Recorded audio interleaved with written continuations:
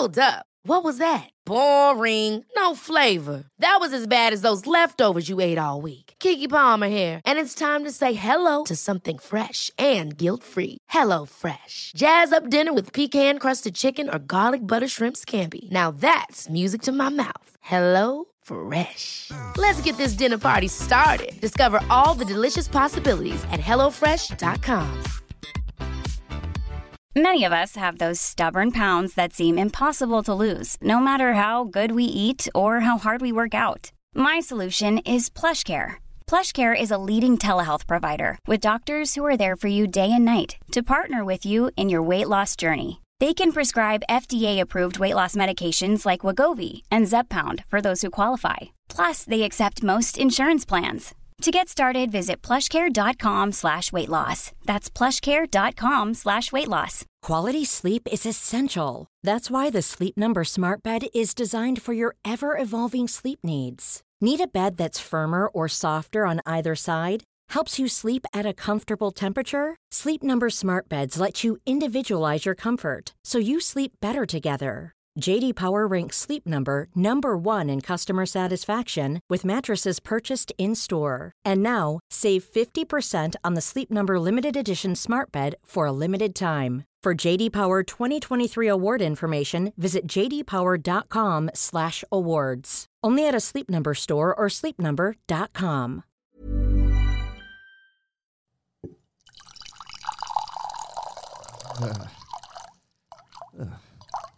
There we go. What are you doing? What does it look like I'm doing? Are you urinating into my coffee cup?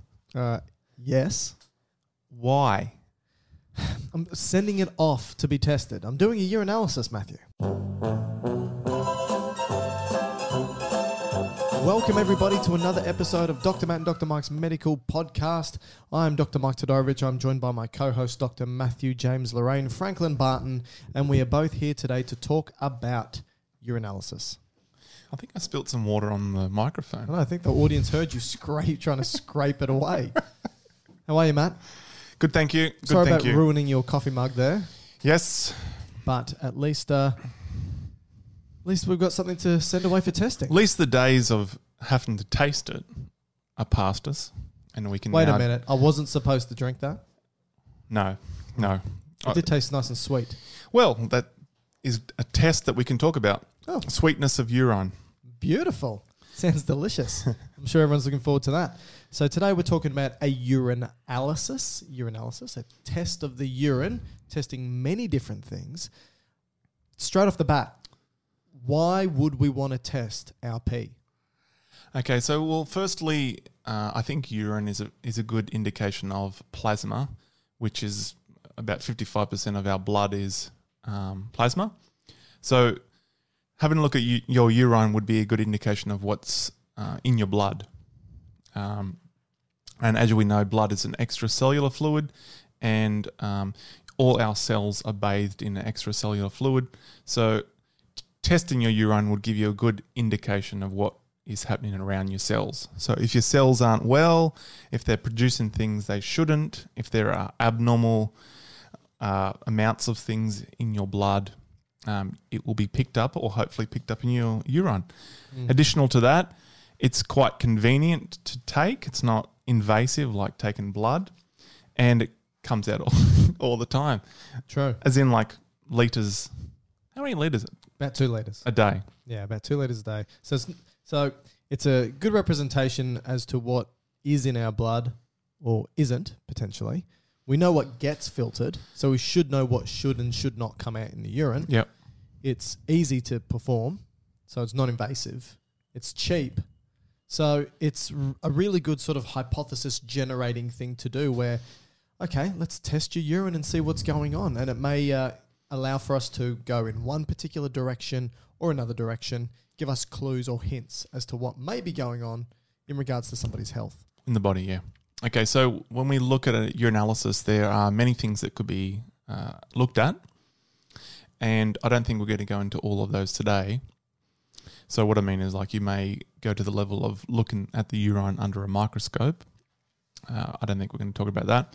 There's also certain things you can do say, culture in urine. So if you have a suspicion that there may be certain microorganisms that are in the urine, again, we're not going to cover that. I think by and large what we'll do today is cover what we call a dipstick test, which is, it's almost like testing the pool water.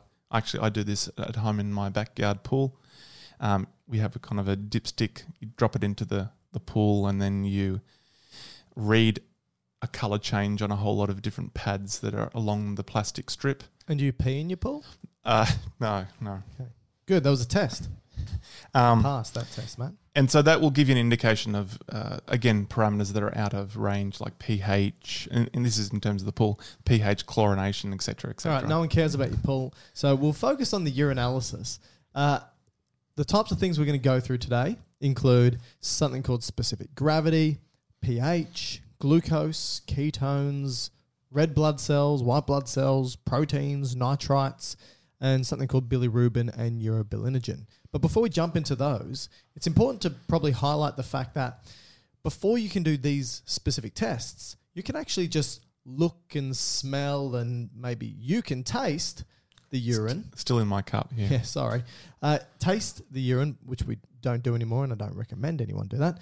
But to see what the urine may look and smell and potentially taste like, to give some more clues and hints. So let's just remove taste, because none of us are going to taste it.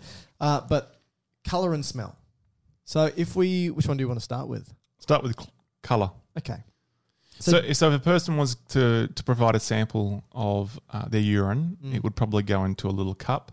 Hopefully. If they're a patient and they maybe have a catheter in, it would go into a bag, which then the nurse usually would then take a sample from. It goes into a mug. Right. Now, or if it's you, there would be, it goes into your underpants and your jeans. There would be certain things that have to be done to ensure that there's not a contamination. And usually I think they would suggest a midstream sample, just so when the first bit of urine comes out, it probably does have a degree of contamination. This is probably more problematic when it comes to having microorganisms in it.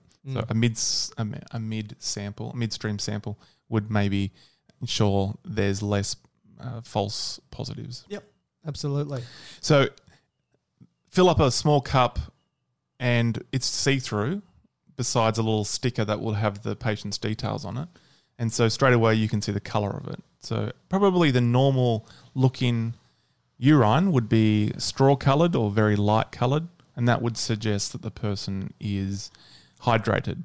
Now, why it's yellow, that's probably to do with the breakdown products of red blood cells. So the heme part, and then moving to bilirubin, and then the breakdown from that. We can talk about that a bit later, but it's essentially from that pathway. Similar to why your poo's brown, same kind of thing. So generally speaking, your urine can be clear to cloudy and anything in between. It can be colourless to amber and, again, anything in between, and a range of potential colours. Yep. So some of the reasons why it might be of different colours. So if it's a darker yellow, that will probably be suggestive of dehydration. So a person's just not drinking enough fluid in their intake. Red. So if the urine was to be red or pink, it could indicate there's some blood in there. But there's other things that may cause a change there. So certain drugs will affect that colour being red, and also foods like beetroot potentially could make it go pinky or red. And then brown, this would be probably quite distinctively different to amber. Yeah. So amber is going to be like a very concentrated urine, but brown is quite different. Yeah, and that could be indicative of some proteins in there, like myoglobin, which would occur if you're getting maybe significant muscle breakdown. Yeah. So myoglobin is the hemoglobin of muscle. Yep. Oxygen carrying unit. Now, there's many other colours in between. Like you could go through a whole colour wheel, and this could come down to certain drugs would discolour. Yeah. Certain foods, drugs, proteins, bacteria, whole bunch of stuff. We won't go through them all. No. Now then we can go to clarity. So technically that should be see-through. You should be able to see, if I look through I could see you on the other side. Great example. Cloudy, if it's cloudy or it's got sediments in it, that could indicate It's a pale ale, maybe. Yep. That could indicate that there are maybe an infection going on in the urinary tract. So a UTI, you've got potential small stones coming through, or you may have too much protein. Now, if the urine becomes frothy, good indication of protein. That would indicate there's more proteins in there that's excess of what it should be. And then finally, this is probably you potentially could do this, but I would imagine in many cases the cap is already on. But if you were in the process of putting the cap on, or particularly if you took the cap off to then do your dipstick, you may have the opportunity to smell it briefly. And if it has an offensive smell, it could suggest that there's a infection. From you? Oh, yeah, sorry. Yeah. And then the possibility if it's sweet. So I guess this could be also what we see with the fruity smell of a diabetic patient. Yes, who has ketosis, who's under ketosis. Yep. Yeah. But we'll get to that. So that's by and large the colour, the clarity, and the odour, which aren't specific tests. We need to clarify that. They're not specific tests. They're just pretty rough and ready. Look, smell, don't taste. But the specific tests now that we can look at through a dipstick, that's what we're going to move on to. Yeah, and just a couple of small points before we go through the list. When taking the dipstick, obviously there's a multitude of different colours on the dipstick. How many did you say? I didn't. Okay. Well, all those ones, I don't know. Let's just say maybe about a dozen. 8 to bit under a dozen. Okay. Yeah. 8 to 10. They've in each one of those kind of colour strips, there are marker pads. There are essentially chemical reagents, so like enzymes, as well as dyes. Okay, so you've got to ensure that when you put your dipstick in, all of those marker pads are covered in fluid, and when you pull it back out of the urine, you have to ensure that it stays horizontal, because if you get bleed in amongst the others, it will essentially corrupt the sample, because there are enzymes in there and there's colour dyes, so it could run through, and that could be a good reason for false negatives or positives. Yep. So I think that's about all. Just an interesting cause of a false negative is excessive amounts of vitamin C. So if you have taken huge amounts of multivitamins, the absorbic acid could cause a corruption to particularly glucose and bilirubin. But we could potentially talk about that when we get to those parameters. Yep. And make sure that they're in date. So check the bottle or the cylinder that the strips are in before you start your test. Sounds fair to me. Okay. All right, let's start with specific gravity. So, all right, so what does this mean? So in my eyes, it's basically the concentration of the urine. What stuff is present in the urine? And you can just eyeball it, first of all, to see if it does look quite cloudy or not, which can give you a good indication whether there's more stuff dissolved in the urine or not. Now, it's giving you an indication of what's called the osmolality of the urine. So this is, again, the concentration of stuff in there. The reference that you should use is that of water, which has a specific gravity of 1. Is that deionized water? Probably.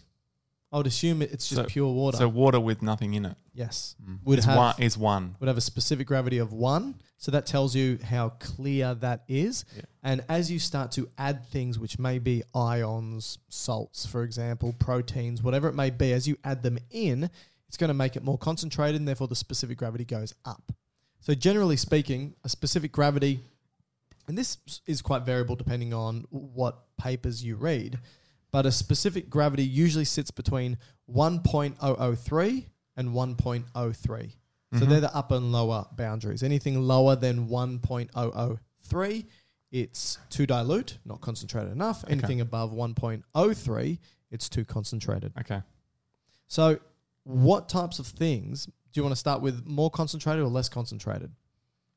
Go low to begin with. All right. So if you've got a value that's less than 3 on the dipstick, what could it be an indication of? Well, as I said earlier, this whole test is a good indication of your plasma. So you would hope that the specific gravity is in the ballpark of what your plasma is. So if it's got less stuff in than your plasma, I guess you're either overhydrated or maybe you've got certain things going on with your kidney where it's just flushing through too quickly. Yeah, so generally speaking, it's about hydration status, but there's obviously going to be other factors that come into play. So if it's lower than 1.003, overhydrated, higher than 1.03, dehydrated. But like you said, there's other things that can make it seem as though it's overhydrated or dehydrated depending on the fluid that's moving through. So if, for example, it is below 1.003, it could simply be you are overhydrated, you've had too much fluid. It could indicate something like diabetes insipidus. So how's that different to the other diabetes? So in diabetes mellitus, which is telling you sweet like urine. sugar, sweet urine, you've got hypoglycemia, so increased blood glucose, and that increased blood glucose translates to increased urine glucose. Yep. Right? But in this case, we don't have that. Diabetes insipidus actually doesn't really have anything to do with glucose. No. So it's an indication that there's too much urine, that's too much fluid that's actually being filtered and passed through. Yeah, so usually I think, from my understanding, there's a problem up in the brain with reference to antidiuretic hormone secreted, and as the hormone would suggest, it's antidiuretic, which would mean it's against being a diuretic, right? Yes, that's right. So holding on to water, and so if you had this condition, it's a lower amount of this for whatever reason, either being secreted or it's not working properly, and therefore you just keep peeing. And so these patients would just be urinating all day. That's right. Or excessively, right? Yes. And so they're going to become dehydrated eventually, but their urine would be have a low specific gravity. Exactly right. So that's diabetes insipidus blocking antidiuretic hormone for, like you said, whatever reason, maybe a tumour or whatever it might be, right? When we look at a value that's above 1.03, you could be dehydrated. That's probably the most common example. But you may have too many things dissolved in the fluid itself. Could be too many ions, it might be proteins, it might be other stuff. And that's important to note because what we need to say, and we probably should say it earlier rather than later, is that none of these individual tests are diagnostic by themselves. You should use them in collaboration with each other, and one test informs another test, and you may get a positive reading for one and a negative reading for another, and that gives you information. Or you might get 2 positive readings for 2 separate tests that we're going to talk about, and that might inform you to go down a particular path. So if the specific gravity is too high, well, you might be able to correlate this with proteins, for example, and go, oh, there's a lot of proteins in the urine. That's probably why the specific gravity is high, for example. Or the glucose is right up there with this urinalysis. So maybe the specific gravity is high because I've got too much glucose in the urine itself. Or maybe we've got the opposite of what's happening in diabetes insipidus, where you're blocking antidiuretic hormone, right? Yep. It could be syndrome of inappropriate antidiuretic hormone. This is where you release too much antidiuretic hormone, and that stops urine from being produced and makes it more concentrated. Yep. And therefore the specific gravity goes up. So again, the test doesn't tell you which of these it is, but it can give you an indication that it may be one of these. And do you know from the top of your head whether bigger molecules would have a greater effect? So let's say a protein is a big thing, or a cell is a big thing. If that was in a fluid, would that have a greater effect than if you had the same number of, say, ions? I'd assume so, because often the specific gravity is, and I could be wrong here, is measured through light refraction. Now, it's not with the dipstick, but I think the most accurate way of doing it would be through light refraction through the actual fluid itself.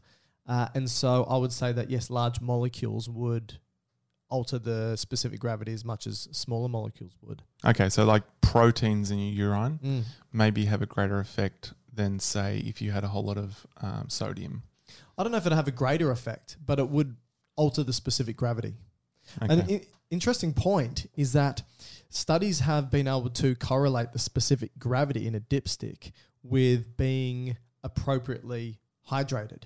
So euhydration, which is normal hydration level. So we always talk about what's the appropriate level of hydration.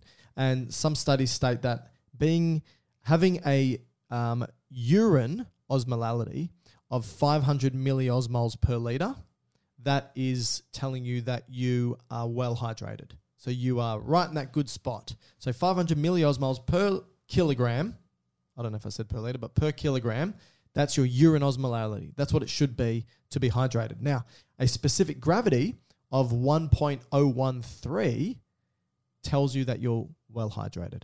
And so that's an interesting point. So, because there's no other really good way to determine whether somebody's hydrated or not. There's no good test for this. However, you can look at the specific gravity, and that can tell you whether somebody is hydrated or not hydrated. Okay. Is that enough? I think so, yeah. Okay, so take-home point, it's really a good indication of hydration level, but it could also be an indication if your kidneys aren't working as they should, particularly for the reabsorption aspect, because some things you throw into the urine you want to grab back before you put it in the urine, or you put it into the filtrate before you want it to completely go into the toilet. Your kidney tries to pull some things it likes back. Yeah, and it might be a good point to state to people that your kidneys, or specifically your nephrons, are receiving 1 litre of blood per minute that it needs to filter. Now, it filters a lot of this fluid coming through, but actually throws 98% of what it filters back into the body. So you only pee out 1 to 2% of what you filter, which ends up being about 2 litres per day, which tells you you're filtering like over 200 litres per day, right? Around about 198 to 200 litres per day. So we know what should be in the urine and we know what should be thrown back into the blood, right? And we know what can move through the filtration membrane and what can't move through the filtration membrane as well. So that allows you to start being more specific too. But we'll get there when we start talking about some of the larger molecules like proteins, for example. Yep. But we should now move on to pH. What do you think? Yep. So pH is the concentration of hydrogen ions. That's all it is. That's all it measures is the relative concentration of hydrogen ions. Our blood should be between 7.35 and 7.45. That's our blood. But our urine, do you know what the range for our urine pH is usually? 5 to 9? Yeah, around about 4.5 to 8 is the range, but it usually sits between 5.5 to 6.5. Okay. So slightly acidic. Now, so generally speaking, if your urine's above 7, we say that it's alkaline. And if the urine's below 5, we say it's acidic. Acidic. So which one do you want to first focus on? Because this is highlighting that your urine pH can change far more significantly than your blood pH. So you've got buffers in your blood that resist drastic pH changes because the pH is important for appropriate functioning of proteins and enzymes, for example. But in your urine, that doesn't matter. So your pH can drastically change, and things can do this, like the foods that you eat, for example, the amount of carbon dioxide floating around, the amount of hydrogen ions, the amount of bicarbonate ions, and so forth. So let's focus on maybe alkalinic alkalinic urine first. So the high number. Yeah, something above a pH of 7. What could potentially be causing this? Any idea? Well, the most obvious is because you did say that what did I say? It's a representation of the plasma, your blood plasma. So if you had a state where your blood was alkalytic, then or basic, it would be reflected, I would assume, in your urine as well. So if you had metabolic alkalosis, so your blood pH is slightly above what it should be, then potentially your urine will be reflected the same way. Yep, that's true. So maybe a causes of metabolic, this is top of my head, metabolic acidosis, alkalosis, should I say, if a person had vomiting, excessively vomiting, so they're getting rid of a lot of HCl, hydrochloric acid, in their stomach, they're losing hydrogen ions in their body. Or probably, I'd also imagine if they took a drug that's what's it called? Alkaline therapy. Yeah. What's it called? Like, say, for reflux. Oh, yeah. A proton pump inhibitor. No. More the chemical. I got a mind blank. You just want to deacidify. Deacidify. There we go. Okay. What's it called? Just a thing you get. Like Gaviscon? Yeah, that stuff. Okay. Like bicarbonate. Yeah, what are they called? Not sure. There's a name for them. Anyway, it'll come to me. So that would also potentially, if you had excessive amounts of those. I mean, antacid. Antacid, there we go. That would cause. I thought you were asking something more specific instead of antacid, which means opposing acid. Yeah. All right. So because they're the ingredients in those things, whether it's a tablet like you chew or a liquid that you drink, that they have a lot of bicarbonate like things in it, right? Yeah, which mops up hydrogen ions. And then so that could, if you were to have excessive amounts of that, could cause an alkalotic state. Yep. So which would be reflected in your urine, right? Yes. So you're right. Anything that's resulting in some sort of metabolic alkalosis can be represented as an alkalinic pH in your urine. So that can be vomiting, removing all the hydrogen ions, gastric suction, removing hydrogen ions from your stomach, alkaline therapy, even diuretic therapy. Right. So that's just making you pee more. Making you pee more, but it also changes the hydrogen ion concentration because of removing sodium, and then you get a potassium exchange that occurs. So when you pee out a lot of sodium, at some point you can pee out a lot of hydrogen ions as well. It swaps hydrogen ions over, so you don't pee out as much hydrogen ions, I should say, and that can make your urine alkalinic. A vegetarian diet is probably the most common cause. Yes, because... Like vegan or vegetarian? Vegetarian, because it's about not having meat, because meat is made out of proteins, and proteins are made up of amino acids, right? So if you eat meat, it's ultimately going to break down into amino acids, and your urine will be acidic because of proteins. So even protein, plant proteins. Well, yeah, I'd assume so, but you got to eat a it's significant just not on the amount same of scale, or is meat proteins got more? Are they more acidic? Well, I think amino acids. People will eat half a kilogram of steak, which is filled with amino acids, and I don't know whether people are ingesting an equivalent quantity with plant proteins. You can, and absolutely that's going to change the pH of your urine. It's just proteins in general. Didn't you order a half a kilo steak the other day on takeaway? Yeah, I did actually. It was all right. I've never heard of a takeaway steak. Well, look, I was hungry. I had a lot of work to do, and I was at work. And the restaurant here at work makes steaks. Takeaways. I thought I'd take it. Did you do your analysis afterwards? Yeah, I peed in your cup again. Oh, that's what that was. Yes. Okay. Sorry, that's the other cup that's sitting there.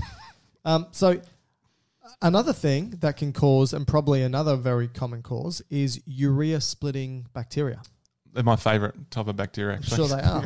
So urea is a byproduct of protein metabolism, right? So if and again, I told you that proteins will metabolize, they'll produce urea, amino acids, makes your urine acidic. Isn't the urea the safer way of exporting the ammonia part or the amino part of the amino acid? So you can't just split it in your blood and then throw ammonia into your blood, because that's dangerous. Yes. So our liver changes it for us into urea. Is that right? Yep, that's right. So are you saying that this bacteria just utilizes the urea we make, or they do their own urea? No, it takes our urea and splits it so that the urea, which is slightly acidic, is no longer slightly acidic because it's changed its chemical composition. Okay. And so it reduces the acidity, or I should say increases the alkalinity of the urine. So let me just recap for alkalinic urine, right? Yeah. Above a pH of 7, a common thing is urea splitting bacteria, vegetarian diet or lack of protein within the diet, diuretic therapies, vomiting or gastric suction, or alkaline therapies. So anything that can cause an acidic urine, which is a pH of below 5, is usually something causing some form of metabolic acidosis. And that can include too much proteins within the diet, right? Again, a lot of meat ingestion, a lot of protein ingestion. Okay. But again, it's not always this, like carbon dioxide, we know can produce hydrogen ions. Yeah. Right, through the bicarbonate buffer reaction. So if you had a respiratory acidosis as well, yes, that would cause it. So if you're retaining CO2. Yep, it would want to try and get rid of it somehow. And if you can't breathe off the carbon dioxide to breathe off the acid, you may need to pee it out. So the thing that listeners should remember, or listener should remember, is you've got respiratory-based acid-base balances and renal-based acid-base balances. Or metabolic. I think metabolics is safe because you're right. It can happen elsewhere, not just the kidneys. I know, but I was just saying that long-term, your kidneys play a role in helping manage pH balance. Yeah, I think the kidneys is the only place that can really get rid of bicarbonate, whereas your lungs have the capacity to get rid of the CO2. That's right. Yes. So your kidneys will change and they do pH. a lot better, right? So your lungs do it in seconds to minutes, whereas your kidneys will take hours to days. That's right. Exactly. So another interesting point is that altering the pH of your urine can actually help eliminate drugs that are weak electrolytes. Because, and we've spoken about this when we did Kinetics. Was it Still dynamics? waiting to... No, we haven't done dynamics yet. Pharmacokinetics is that a lot of drugs are either weak acids or weak bases, right? And so aspirin's a weak acid. yes, so salicylates are weak acids. So here's a good example. If you want to increase the excretion of aspirin or salicylates, you make your urine a little bit more alkaline. And so if you think about it, we spoke about it again in that previous podcast, changing the pH of the environment of an acid or a base will make it more likely to become conjugate an ion. Yeah, that's right. So if it's slightly acidic, make the Ionized. urine slightly basic, and it's more likely to donate the proton, right, the hydrogen ion, and it will become an ion. Yeah. And that means it's more dissolvable in water, which means it's more likely to be peed out and less likely to be reabsorbed at the tubules. Yeah. And you can do the opposite with weak bases, for example. So again, changing the urine can change the excretion of electrolytic or electrolyte-based drugs, which most drugs are. Sounds good. So other things that could cause metabolic acidosis would be sepsis. So if you were in a state where you were starting to produce a lot of lactate, because lactate's right, it's not lactic acid. Yeah, I don't think we produce lactic acid. So if you were bacteria do, but there's no evidence that humans produce lactic acid. We do produce lactate, and we do produce hydrogen ions through exercise or anaerobic respiration. So if you were to go into some kind of shock, hypovolemic shock or even septic shock, then your cells in your body are running out of blood perfusion. Yeah. And then they have to go into an anaerobic form of respiration. Yes. And they produce lactate, let's say, and lactate is an acid, which then would No, lactate's a base. Oh, so then how does that then correlate to acidosis? Because the acids produce through certain utilizations of ATP. So this is the big question that's happening is that we thought that when you undergo anaerobic respiration, no oxygen, that pyruvate turns into lactic acid, and then lactic acid turns into both lactate and hydrogen ions, because the definition of an acid is it releases a hydrogen ion and a conjugate base, and lactate's the conjugate base, right? But what we now know is that pyruvate turns into lactate directly, which is a conjugate base, and the hydrogen ions are produced elsewhere. Sepsis, for example, muscle damage, anaerobic respiration will produce hydrogen ions through that process of producing ATP through an anaerobic method. But it's not through lactate. Okay. Lactate's actually there to mop up the hydrogen ions and make things better. Okay. Well, in any case... But regardless, the lactate's produced at the same time as the hydrogen ions. That's the thing. So that's why it's called lactic acidosis. Yeah. Because we thought it was from lactic acid, but now it's not. We still use the term lactic acidosis because it still demonstrates the same point. Both lactate is produced and hydrogen ions. Yeah, it's gonna take a while to change that terminology, isn't it? I know. We knew this 15 years ago. Wow. Yeah. Okay, and then DKA, which we will come to when we do... What's that stand for? Diabetic ketoacidosis. So the ketones in this case, I guess, are acid-forming which we'll talk about when we get to ketones. And then I guess fasting fits into that as well. So if you were in a heavily fasted or even starvation state, then you might. But that's probably also goes with the ketoacidosis. Yeah. Okay.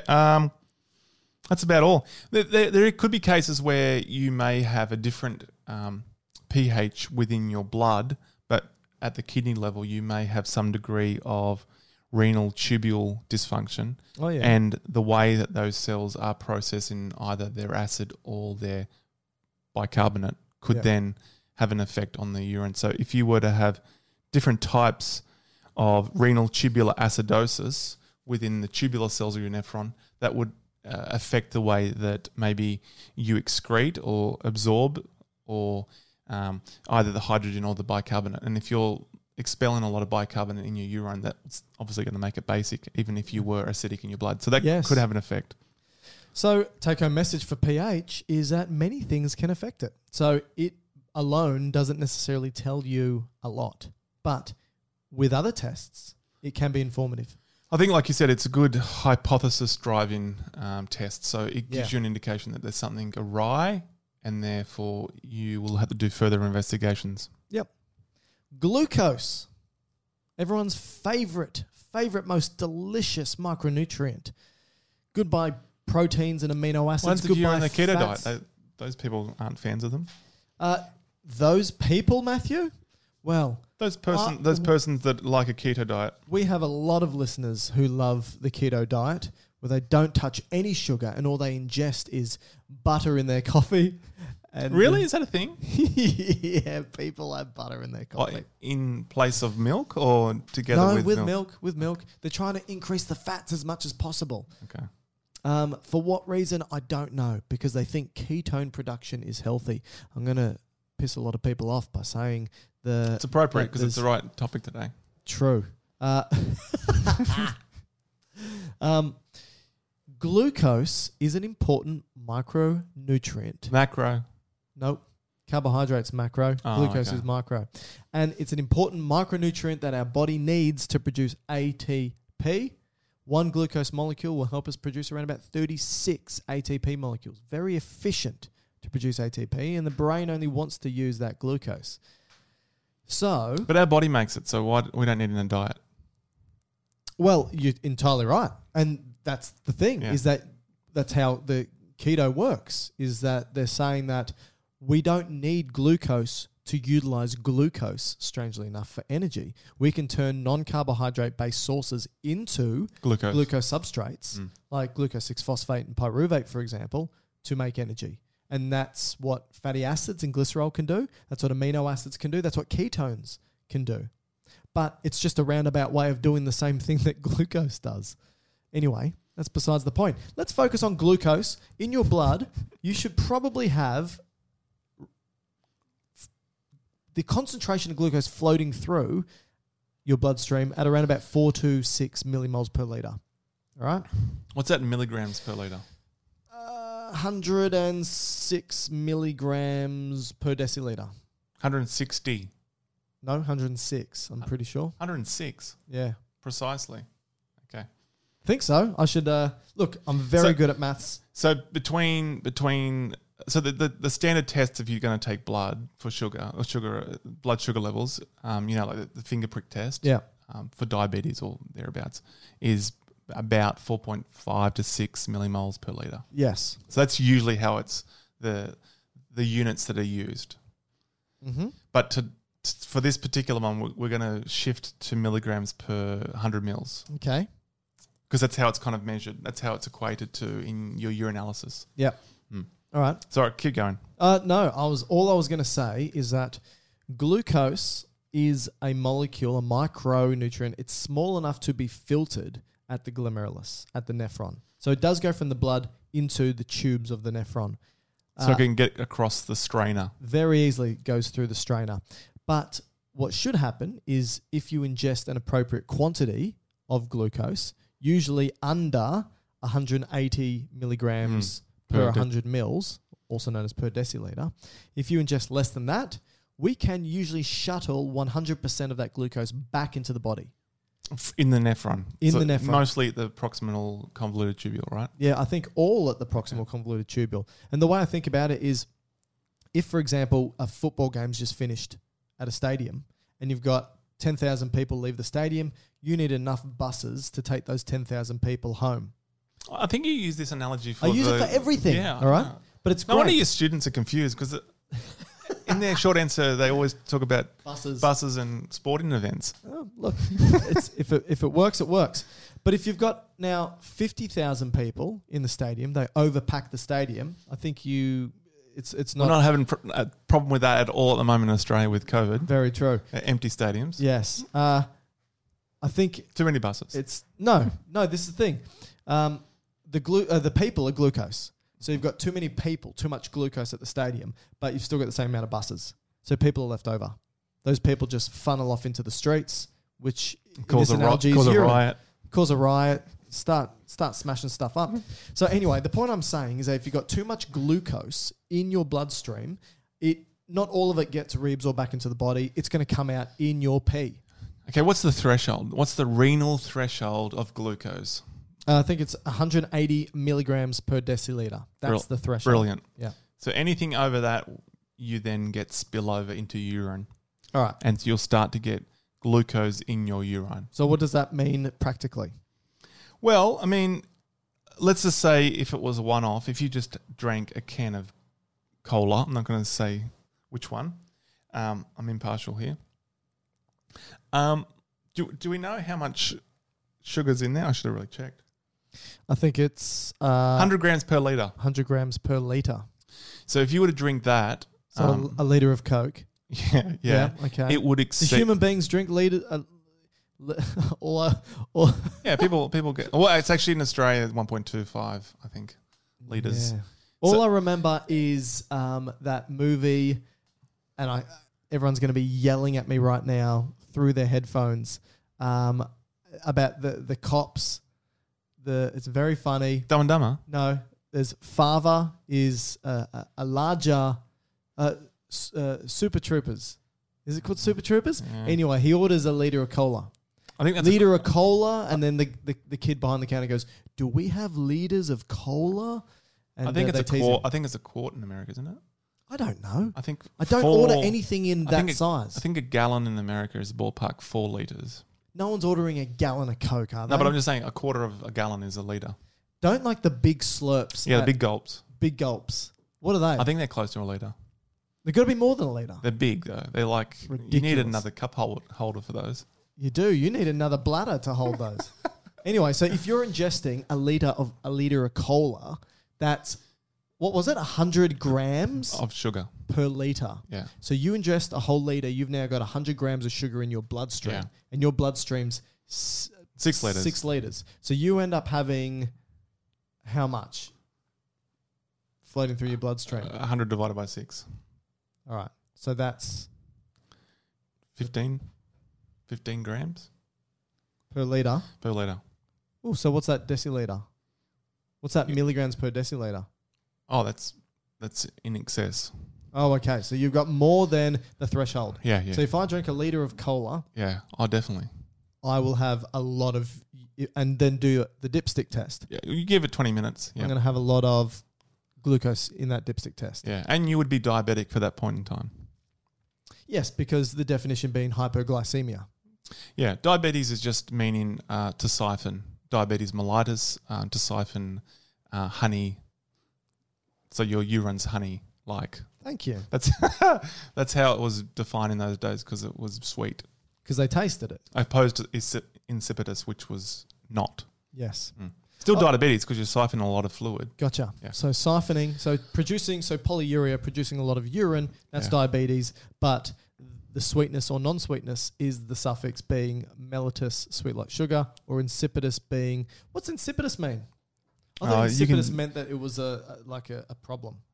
Maybe amount? Anyway. So continuing on from that, if you were to have glucose in your urine, because it's a big molecule, it's probably going to take water with it as well. So that's part of the reason for why you get polyurias, because you've got more things dissolved in your urine. Therefore, we know water usually goes with solutes. Therefore, we get osmosis, osmotic gradient change an osmotic diuresis, then we're going to get polyuria with it. Now, you'd also assume by having glucose in your urine, it's going to be, as we said in the first parameter, you're going to get a change in your specific gravity as well. Yes, exactly. So you'll have both glucoseuria, glucose in your urine, which generally you don't have unless you've ingested a lot of glucose, and polyuria because it's pulling water with it. And you'll have hypoglycemia because you've got increased blood glucose levels. Now, this doesn't mean you are a diabetic. No, that's right. I didn't mean that when you said it, but you could be in a state of that. Yes. But you're not a diabetic diagnosed with diabetes. So either you've just ingested a lot of sugar, you've just had a meal, for example, or you could be a diabetic who's not managing your diabetes well with your insulin, right? And often it's type 1 diabetics. With the insulin, but... type 1, type 2 diabetics both are hypoglycemic at various times. And so if you are a diabetic and it's not being controlled well, either through diet or through medication, the glucose can be present in the urine. Yeah. Right? So one indication of glucose in the urine, either the meal, second indication being maybe you're a diabetic.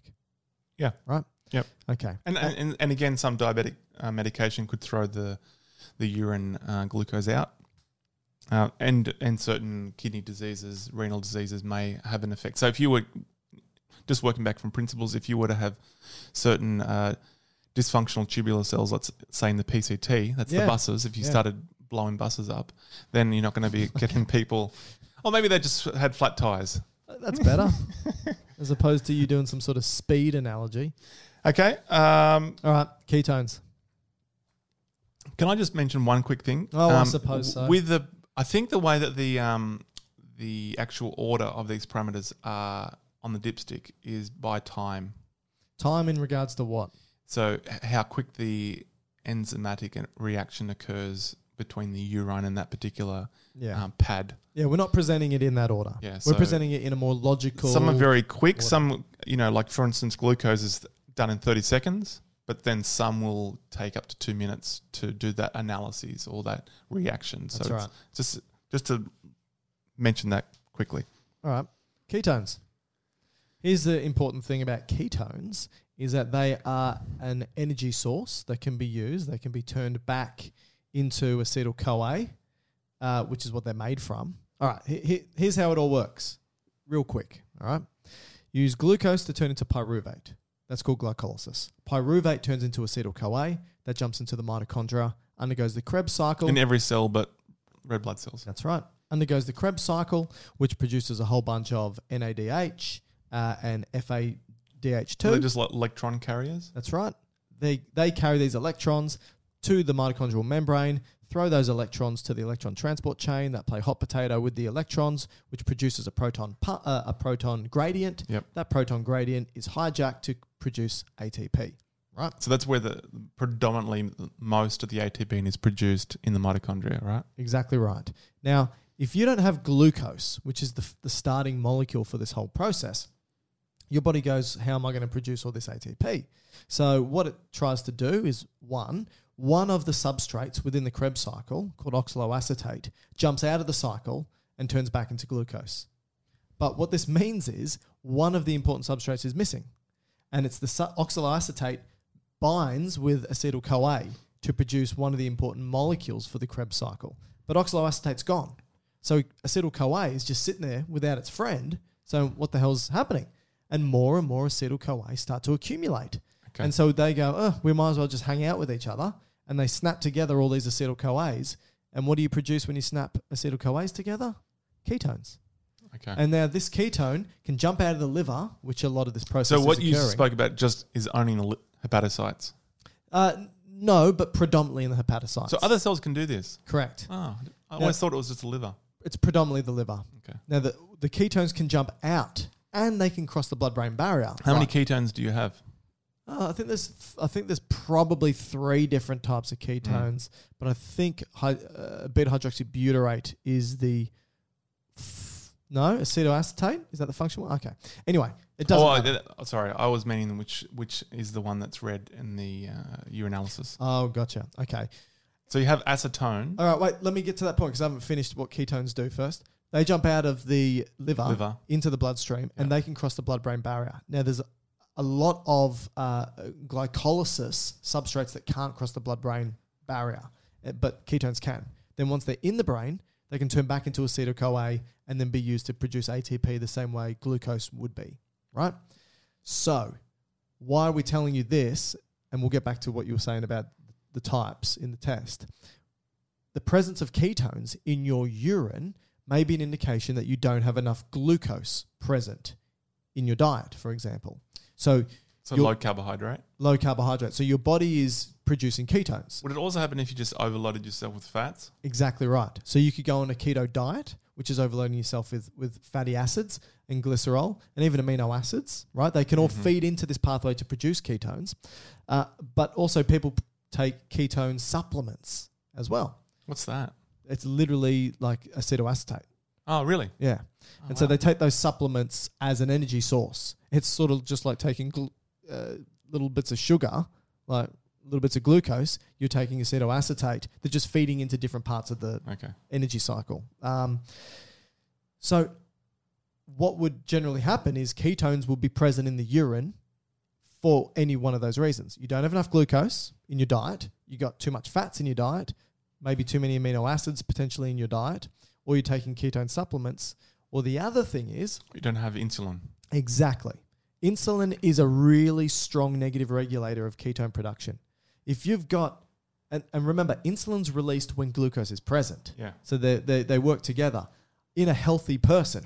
But if somebody has diabetes... specifically type 1. Correct. No insulin's being produced, which means that effectively the glucose doesn't exist because it can't be utilized properly. Can't get into cells.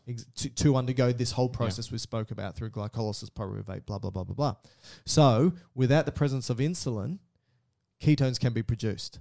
But if insulin's present, it's an indication that that glucose is present, and it's a strong negative regulator of ketones. Don't produce ketones. You do produce a little bit, but it's a strong negative regulator. Okay. So it can be an indication as well that the person is not producing insulin. Did I get that point across well enough, do you think? Yeah. Okay, cool. That's not so reassuring. did you talk about the 3 ketones? I did not. No, you can. No, you know this better. I don't. In terms of the urinalysis or just generally? Oh, generally, yes. Just generally. Well, all I know is that you've got beta-hydroxybutyrate and acetoacetate. What's the third one? Acetone. Oh, yeah, acetone. That gives you the smell, doesn't it? Correct. I don't think acetone is... One of them is not a true... Yeah, I think it's acetone. Ketone. But you're right. When you snap together all these... Because it's a volatile acid, so you breathe it out. And it smells sweet. Yeah. Yeah, like sickly sweet. Like the aftershave you always wear. So then these ketones, if you are in these states like DKA, diabetes, ketoacidosis, or if you were starving, or I don't know, is there another cause? Maybe if you were a real strict keto diet. Yep, or you're on keto subs. Or keto subs. Then that would be passing into your urine, but I think only one of them will react within the strip itself for ketones. Yeah. And I think that But they're all produced at the same time, so it's not a So I think issue. that's acetoacetate is the one that will react to the urinalysis.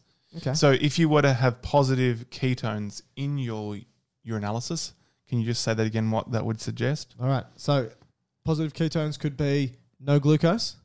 You're on a keto diet, so high proteins, high fats, keto supplements, or no insulin. Would it be fair to just to say you are just in a high amount of fatty acid metabolism? Yeah. Okay. That's the basis of it because all roads lead to Rome, and that's what that is referring to. Now, I was supposed to look this up. Apparently, pregnancy will also give you high ketones, but I couldn't think how. Maybe because of the insulin blunting that occurs in pregnancy? Yeah, I should have looked it up. Who knows? Who knows? We're just guessing. Okay, should we move on from ketones? Yes. Blood? Red blood cells? Erythrocytes? Hemoglobin? Myoglobin? Yeah, I think the last two. So this test, even though it's sort of seen as red blood, it's actually measuring something called peroxidase activity. And so peroxidase important to take hydrogen peroxide and turn it into a more volatile sort of molecule, like a free radical. And red blood cells, or hemoglobin, funnily enough, and myoglobin, which is a type of hemoglobin, has peroxidase activity. They can do this. So simply put, if you've got hemoglobin or myoglobin and present in the urine and it's lysed, it's split open, the peroxidases are released. And then they can react with the enzymes within this test to tell you whether you have lysed red blood cells that are present. Right? So it could be an indication of erythrocytes, red blood cells, hemoglobin, which is a component of red blood cells, or myoglobin, which is the muscle equivalent of hemoglobin. Okay. Does that make sense? Yep. All right. What do you want to say about this? Oh, so technically we should have a negative result here to be considered normal. Why? Well, we shouldn't have these products within our urine. Because? Specifically blood. Well, it's, I would imagine myoglobin and hemoglobin, are they too big to go through the filtrate? No, I think hemoglobin and myoglobin get filtered, but they get reabsorbed. But erythrocytes that can contain hemoglobin is too big. They're too big, so they shouldn't be passing through the filtration membrane. Yeah. And so usually, from my understanding, the most common things that would lead to a presence in blood, mm-hmm. a positive outcome here would suggest that there's probably something happening in the urinary tract itself. Yeah. So downstream, like a stone, which would cause injury in the ureter. So that's from the kidney to the bladder. So the stone is scraping down the ureter on the way of trying to be excreted. And as you'd imagine, if you've got a stone that's scraping down a small pipe, it's going to be causing significant injury, and that would lead to probably bleeding. Yeah. UTIs, so that's any kind of urinary tract infection from urethra, bladder, maybe even higher. And then if you had maybe malignancies or some issues going on with the urinary tract as well, that would cause bleeding. So say mainly the positive results for red blood here being hemoglobin, myoglobin, erythrocytes would be downstream of the filtration membrane. Yeah, I mean, you can have, I think, nephritic syndrome where you have problems with the actual glomerulus itself. If that is damaged, that sieve that shouldn't be allowing things through has been inflamed significantly, and it starts to let things through, like albumin proteins or actually red blood cells, then you would get a positive test. Yeah. But I think it's more to do with you've got something down in the tract. Yeah, and you can get... because I'm quite sure that hemoglobin and myoglobin do get filtered but get pulled back into the body.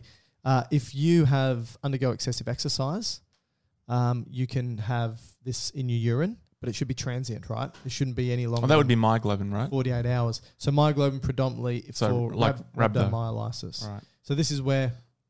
So you can get rhabdomyolysis through intense exercise or through a crush injury, for example, where it physically damages the muscle. Regardless, both are physically damaging the muscle. And the oxygen-carrying component, the myoglobin, sort of sheds off into the bloodstream, really high quantities of it, instead of being in the muscle because it's damaged, and then it gets filtered through, and there's too much to get pulled back into the body, and it comes out in the urine. So again, exercise and crush injuries can do this. Or like you said, direct damage to that filtration membrane. And then in these cases that you might actually see a change in colour in the urine as well if it was excessive enough. Yeah, very true. Interestingly, so you can get, because this test measures the peroxidase activity, and peroxidase is an oxidizing agent. Now that means it takes electrons, right? So oxidizing, take electrons. So any oxidizing agents can actually cause false positives. So there are some bacteria that have their own oxidizing agents, even peroxidases like this. So you could have a bacteria that gives you a false positive because it has its own peroxidase, but it doesn't mean you've got red blood cells in your urine. You can have hypochlorite as well, which is an oxidizing agent and is present within your body. So there are some false positives that can occur. And you can even get false negatives. So let's just say you are peeing out hemoglobin or myoglobin, but it comes up as a negative result on the test. This can happen if you have too many reducing agents, which do the opposite of oxidizing agents. Okay, yeah. So one takes electrons, one gives electrons. So if you've got too many reducing agents, for example, like vitamin C, that's a reducing agent, it can give you a false negative because it's sort of neutralizing the effect of any peroxidase that's been released from the erythrocytes or myoglobin that's present in the urine. So you should really stop that vitamin C drip that you're on to prevent COVID. The one that's in me right now? Yeah. Whoops. Look, Trump told me to do it. Okay. Is that everything for blood? That's everything for blood. So protein? Proteins, buddy. Okay. We're nearly there, everyone. An hour in, and we've only got a couple left. So we know what proteins are. I think an important point here is proteins are negatively charged. And that's important because the filtration membrane at the glomerulus has 3 membranes that things need to pass. First of which is the endothelia, which is the epithelia that lines the blood vessels of the glomerulus. They let things through that are really small. Things like has to be less than 70 nanometers in diameter to get through. And so some proteins can get through. In actual fact, if a protein is less than 20,000 Daltons, that's its molecular weight, it can get filtered. So some proteins are too big for this. But many proteins can get filtered through the blood vessel. Yep. But underlying every blood vessel is connective tissue called basement membrane. Yeah. And that's filled with collagen, which is negatively charged.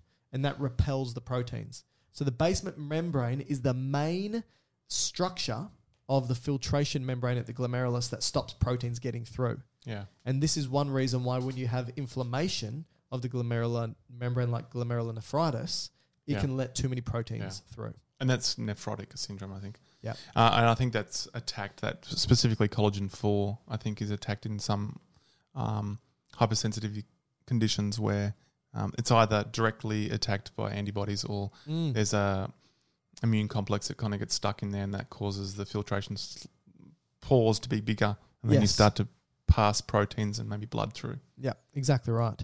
But that's not the only thing that can cause excessive proteins from being in the urine.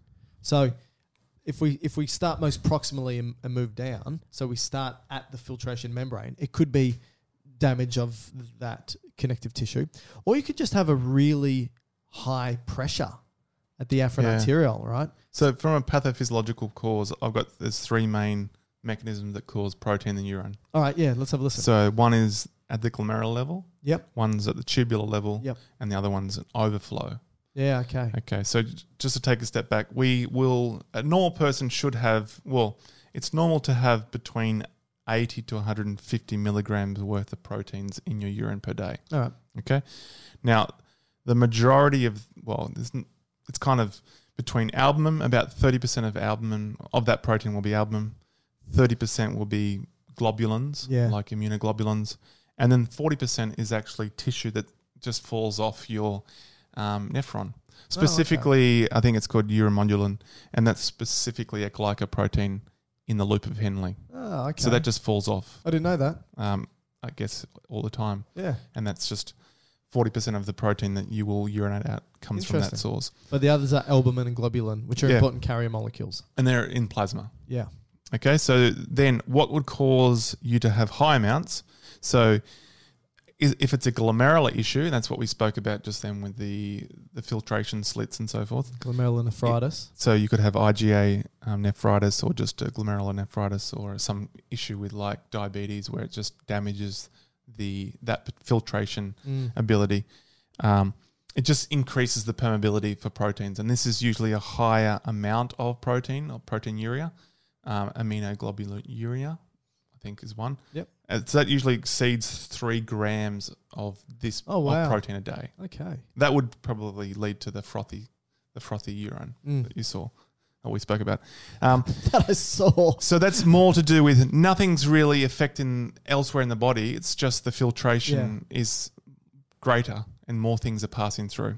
The next one is a tubular dysfunction. So this is a failure of the nephron to reabsorb. So these are the ones that you spoke about. Well, you do have the ability to reabsorb proteins and stuff all the time, but if your tubular cells are damaged, then you will start to leak proteins from them. Proteins. And because the protein, it's not a dysfunction with the glomerulus, it's a reabsorption issue. That means the proteins that are in the urine are a lower molecular weight. Yeah. Okay.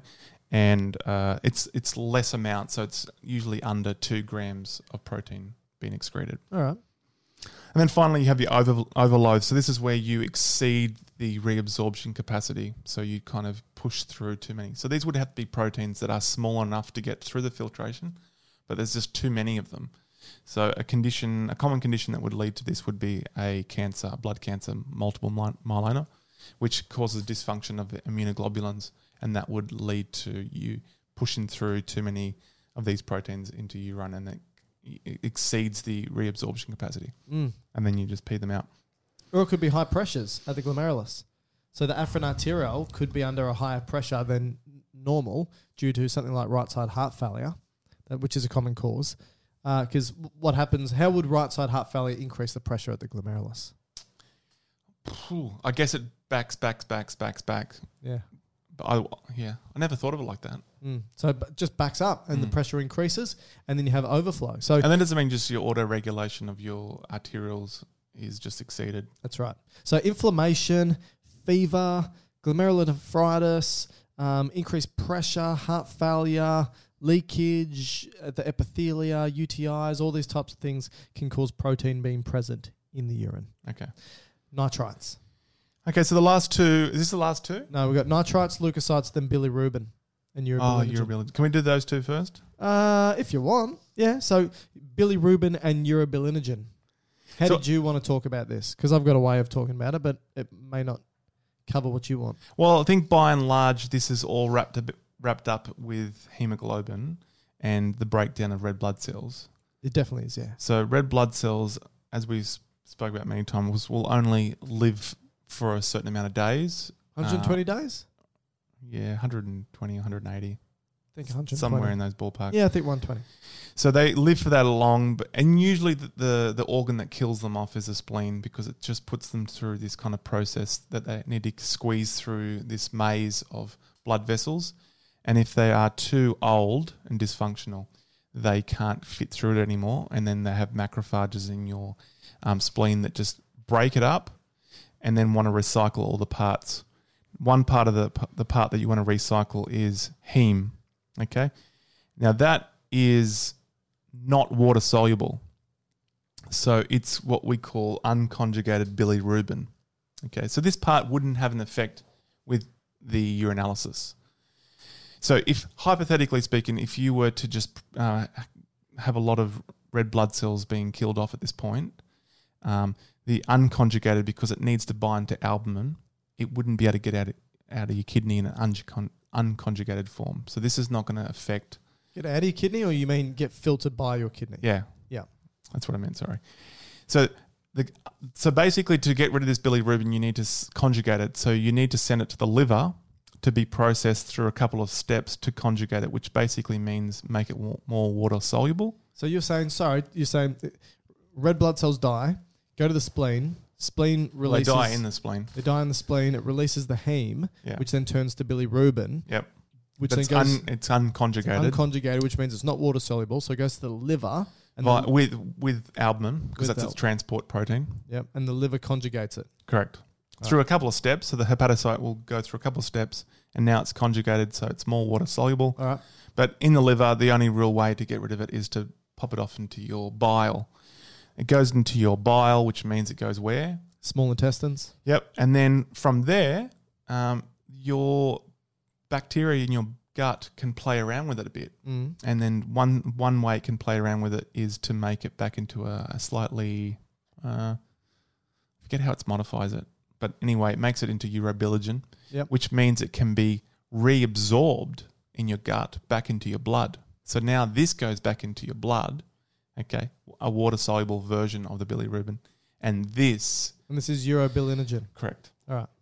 And this, a normal amount of secretion per day is approximately between 0.2 and 1 milligrams per 100 mils. Okay. So that a normal person would excrete that amount. Yeah. Okay. So you're saying that when you do a dipstick test for bilirubin, and urobilinogen, you're basically doing an indirect measure of how many red blood cells have been broken down by the spleen and by the liver and by the small intestines. Yeah, and reabsorbed in the small intestines. Yeah. All right. So does that then mean that doing this test, if you've got high levels Of urobilinogen? of urobilinogen or bilirubin, it's going to be an indication of too many dead red blood cells? Yep. So if you were to go through hemolysis, so too much red blood cell killing, Yeah. okay, eventually it would filter through the liver and then increase the amount that's going excreted from the liver into the intestine, which will then just by default increase the amount of urobilinogen then put back into the blood. Okay, so usually if you had high amounts of hemolysis, urobilinogen eventually will go up as well. Okay. So any kind of hemolysis like anemia, hemolytic anemia or malaria or something would eventually cause an increase in urobilinogen. But it's important to note, because you got hemolysis, at that point, if you were to take someone's blood, they would have high amounts of bilirubin, right? Which sometimes would equate to going yellow. That's jaundice, okay? But remember, before it goes to the liver, it's unconjugated. So when we do the bilirubin test in the urinalysis, that's not going to go up because the only bilirubin that you're going to see in the urinalysis is conjugated. Yeah, true. Okay? True. So do you know what I mean? Yep. So if you were to have... It's only an indication of conjugated bilirubin, which is what the liver needs to do. So it is an indication of both red blood cell death, but also liver function. Yeah. Right? So if you've got liver disease, you're going to see an alteration in this conjugated bilirubin or urobilinogen. Well, the urobilinogen, where you would see it to be low would be if you had a biliary obstruction. So you're not getting it into the gallstone or something. Yeah, it's not getting into the intestine. Gotcha. So if you're not getting any in your intestines, that means your bacteria is not making any. That means you're not reabsorbing it. That means your urobilinogen is going to be low. Cool.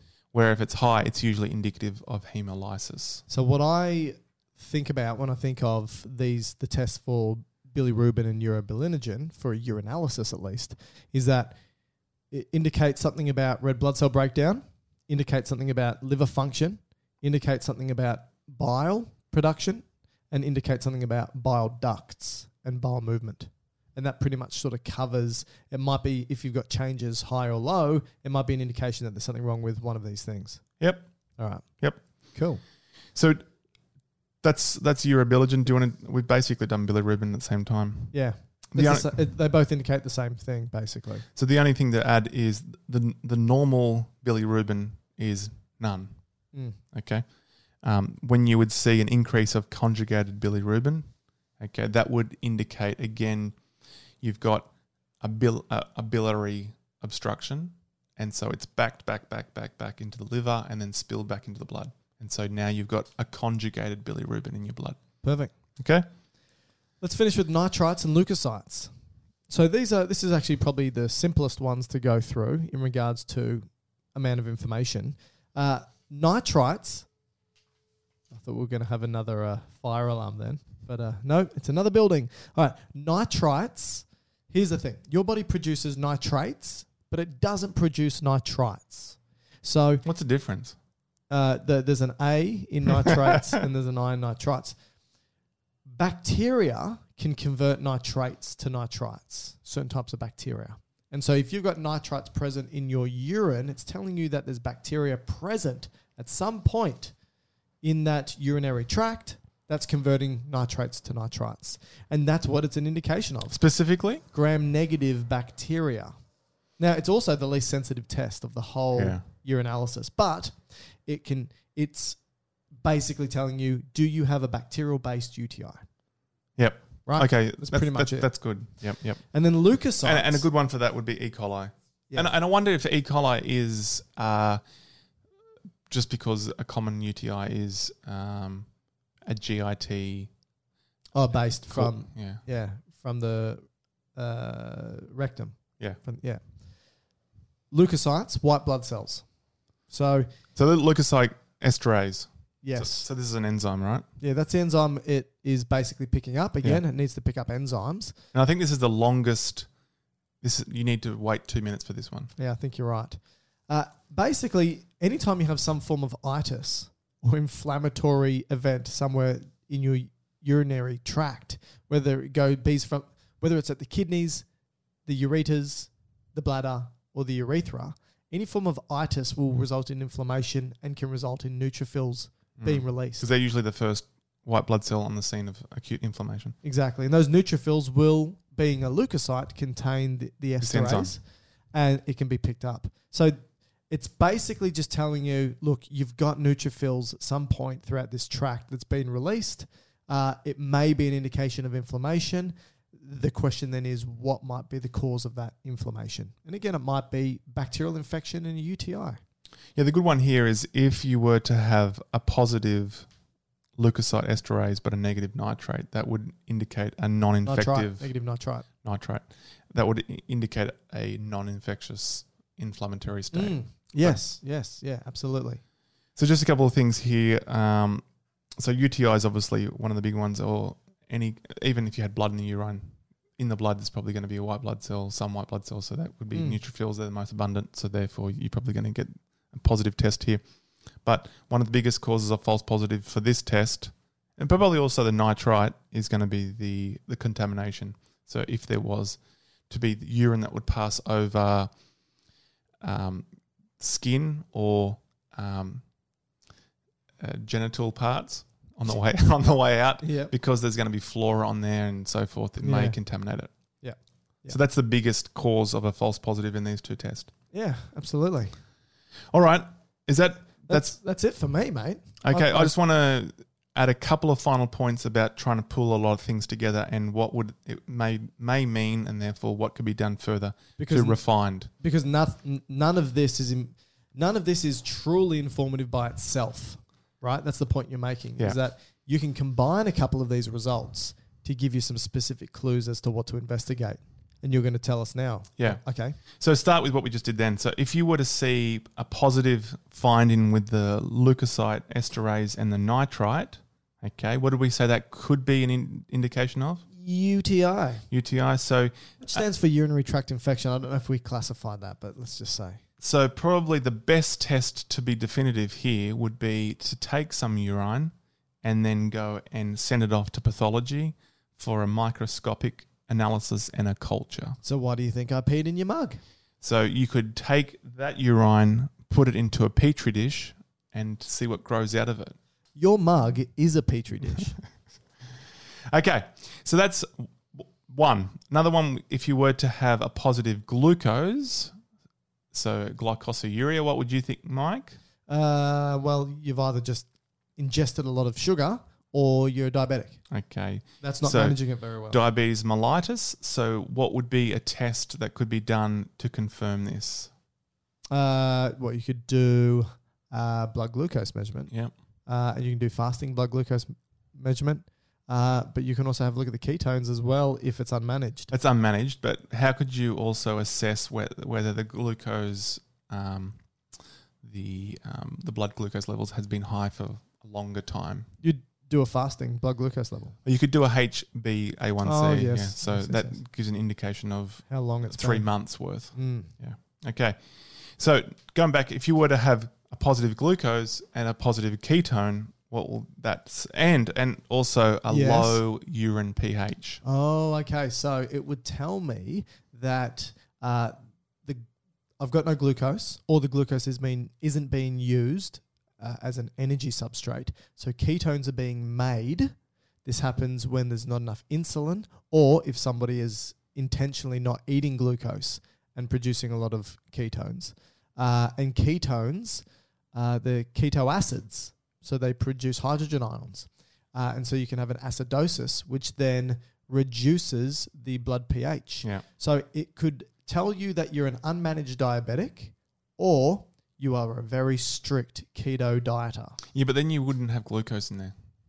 As Oh, you in- said there is yeah, there's glucose. Sorry, you're right. Yeah, You said yeah. there's glucose in the urine. So you are simply an unmanaged diabetic. Yeah, so your strong suspicion is the person's got DKA, which is a medical emergency. Diabetic ketoacidosis. But then probably the best thing to confirm that would be a ABG or a VBG. And can I just say that generally speaking, people who are on the keto diet don't produce large quantities of hydrogen ions like an unmanaged diabetic would. Okay. Now, what about if we have raised specific gravity and proteins? I would say that you've got a lot of proteins in your urine and it's increasing the specific gravity. Well, and that could be caused due to a number of reasons. Give me an estimation. So why you would have excessive amounts of protein in urine? You could have increased pressure at the filtration membrane, like we spoke about before. You could have damage to the filtration membrane, like glomerulonephritis. You could have some inflammatory event anywhere down the tract. You could be exercising a lot, which is releasing a lot of proteins. So it could be any of those things. Yeah, so I was just hoping that you were going to say something. It was suggestive that it could be some kidney injury. So this is where you then go further as investigation to look at kidney function. Right. So urea, creatinine, electrolytes. You may also do some analysis of the urine under the microscope to look at what proteins are coming through, if it's albumin or the smaller ones. Or anything else. Then finally, blood in the urine. Yep. Or just by itself. Yep. Again, damage to the filtration membrane or UTI or some form of direct injury or tumour. With the blood, Stone. what are the three things it could be? As in, like, what are the three parts that would give you a positive blood? Hemoglobin, myoglobin, or erythrocytes. Yeah, so you would want to look at under the microscope to see which one are they. Yeah. You could just do a culture to see if it's caused by a UTI. Yep. You may look for glomerulonephritis, and if it's maybe from a stone, you could do a scan or a scope if you think it's coming from the bladder. All right. So there you go. Wonderful. Look at that. 1 minute, 20 seconds pretty much. Good job, Matthew. Hope everyone enjoyed that. We did go through the urinalysis, which I think is pretty important. Is there anything else you'd like to say, Matthew? Because the only thing I would like to say... Need to get a new mug. That's for sure. Well, I'll probably pee in that one too. If you want to contact us, we've got a website. You probably should know that. Dr. Matt, Dr. Mike. Didn't you update it? Yeah, so it's the website address is simply Dr. Matt, Dr. Mike. DrMattDrMike.com.au. We've got our YouTube videos there. We've got our podcast episodes there. But you're already accessing our podcast episodes, so you're probably using a platform to do that. If you are using iTunes, for example, please give us a 5-star rating and tell us how awesome we are. Or 6. Not possible, but if you think we're worth less than 5, just shut up and just don't say anything and keep listening and tell your friends. I'm sure they won't do that. Yeah. Anyway, you can contact me on Instagram at Dr. Mike Todorovich, also Facebook, also Twitter, same thing. Matt is at Dr. Bartox, but he never uses any of those things, so don't even bother trying to contact Matt. If you want to send us an email it's gubiosciences@gmail.com. I've got a backlog of emails I need to get back to people about, so if you've sent me an email and I haven't responded, I do apologise. It's there. I just need the time to respond. Apart from that, we're done.